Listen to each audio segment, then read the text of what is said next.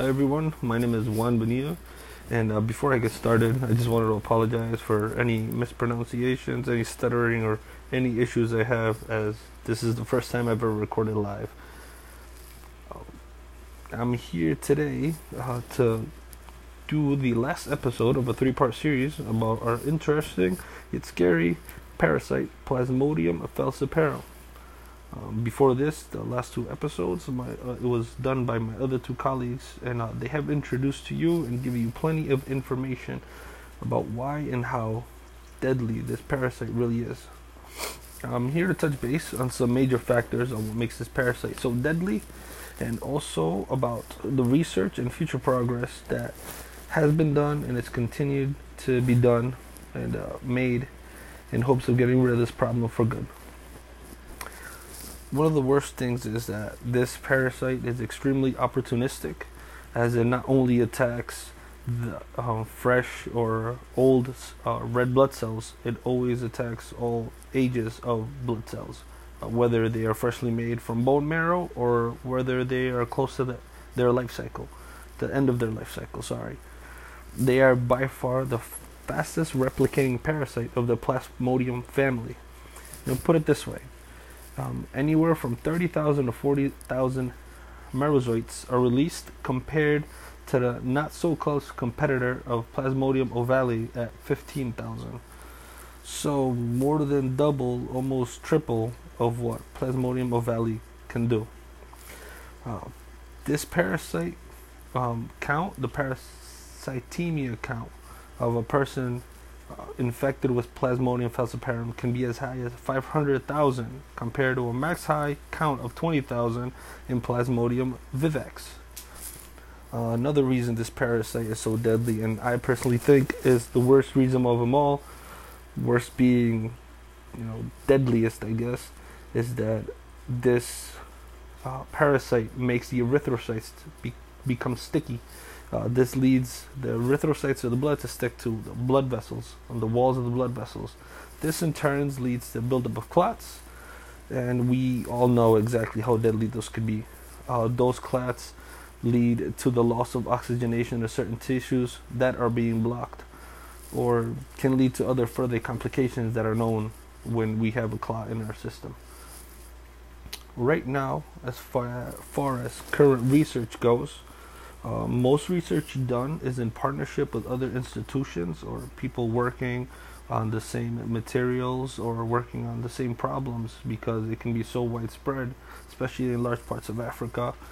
And it's usually done in cooperation with field and laboratory activities, meaning on the field they're always taking in research on the actual field where these things are actually happening, and also in laboratories getting plenty of information from the flies to other types of vaccines that might be helping, or any kind of medication. Right now, field investigations help in seeing different modes of transmission and host responses. So how they can transmit the parasite from one person to the next, or how people can become contracted with the parasite. Same as how humans are dealing with it, or even animals such as primates. This leads to how they have primate colonies.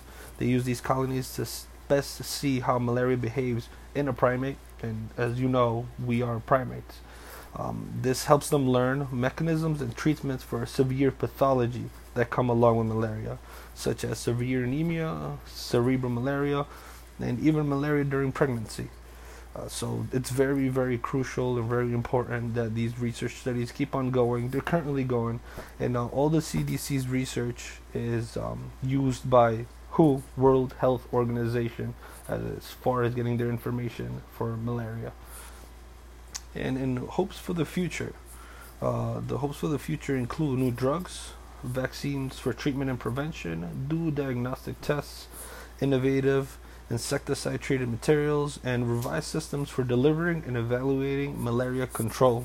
So like we're dealing with now with COVID, how we can evaluate, or how we can test people that have it, or how we can test our surroundings, or how we can better prevent it. Right now, the biggest thing I think that they're using is insecticide-treated mosquito nets, and they're constantly being researched. They're constantly being improved. Insecticides are not just what we think of, that they're sprayed over vast crops, over vast areas to kill all the bugs so we don't have any bugs or anything like that, or mosquitoes in that sense. But right now they're being impregnated, meaning like just quote unquote soaked into these mosquito nets. That way, when people hang them over their beds, it repels those mosquitoes away. And right now, one of the new and improved forms are called long-lasting insecticide-treated bed nets. These nets tend to hold their repellent properties for longer periods of time, even though they're being washed constantly or they're being cleaned all the time.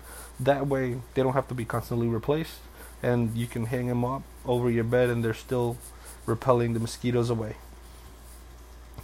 And I can say, like, in conclusion, all in all, field and study of Plasmodium falciparum and malaria in general is ever changing. They're always making improvements, always finding new ways to help, always finding even new ways that this problem is being so.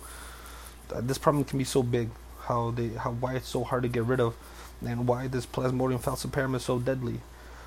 One thing that I gotten from this, and also reading Dr. Nagami's book, is that just because you travel to a country that's in high risk and you stay at nice fancy hotel, you think you're impervious to the problem. You're not. You stay at this fancy hotel, even though in that country is high risk, you still have to take the precautions, take your malarial drugs, take the precautions, because you can become another one of Dr. Nagami's patients. And we've all read, you don't want to be. Always, like I said, always take the proper precautions. Talk to your provider. If you don't know if you're traveling to a country that's high risk, ask. Oh, there's no stupid questions. Ask away, find out. 'Cause sometimes you can take malarial drugs that'll help, just in case you do come in contact with a mosquito that's carrying the problem. All in all, I hope you've enjoyed listening to our informational 3-part series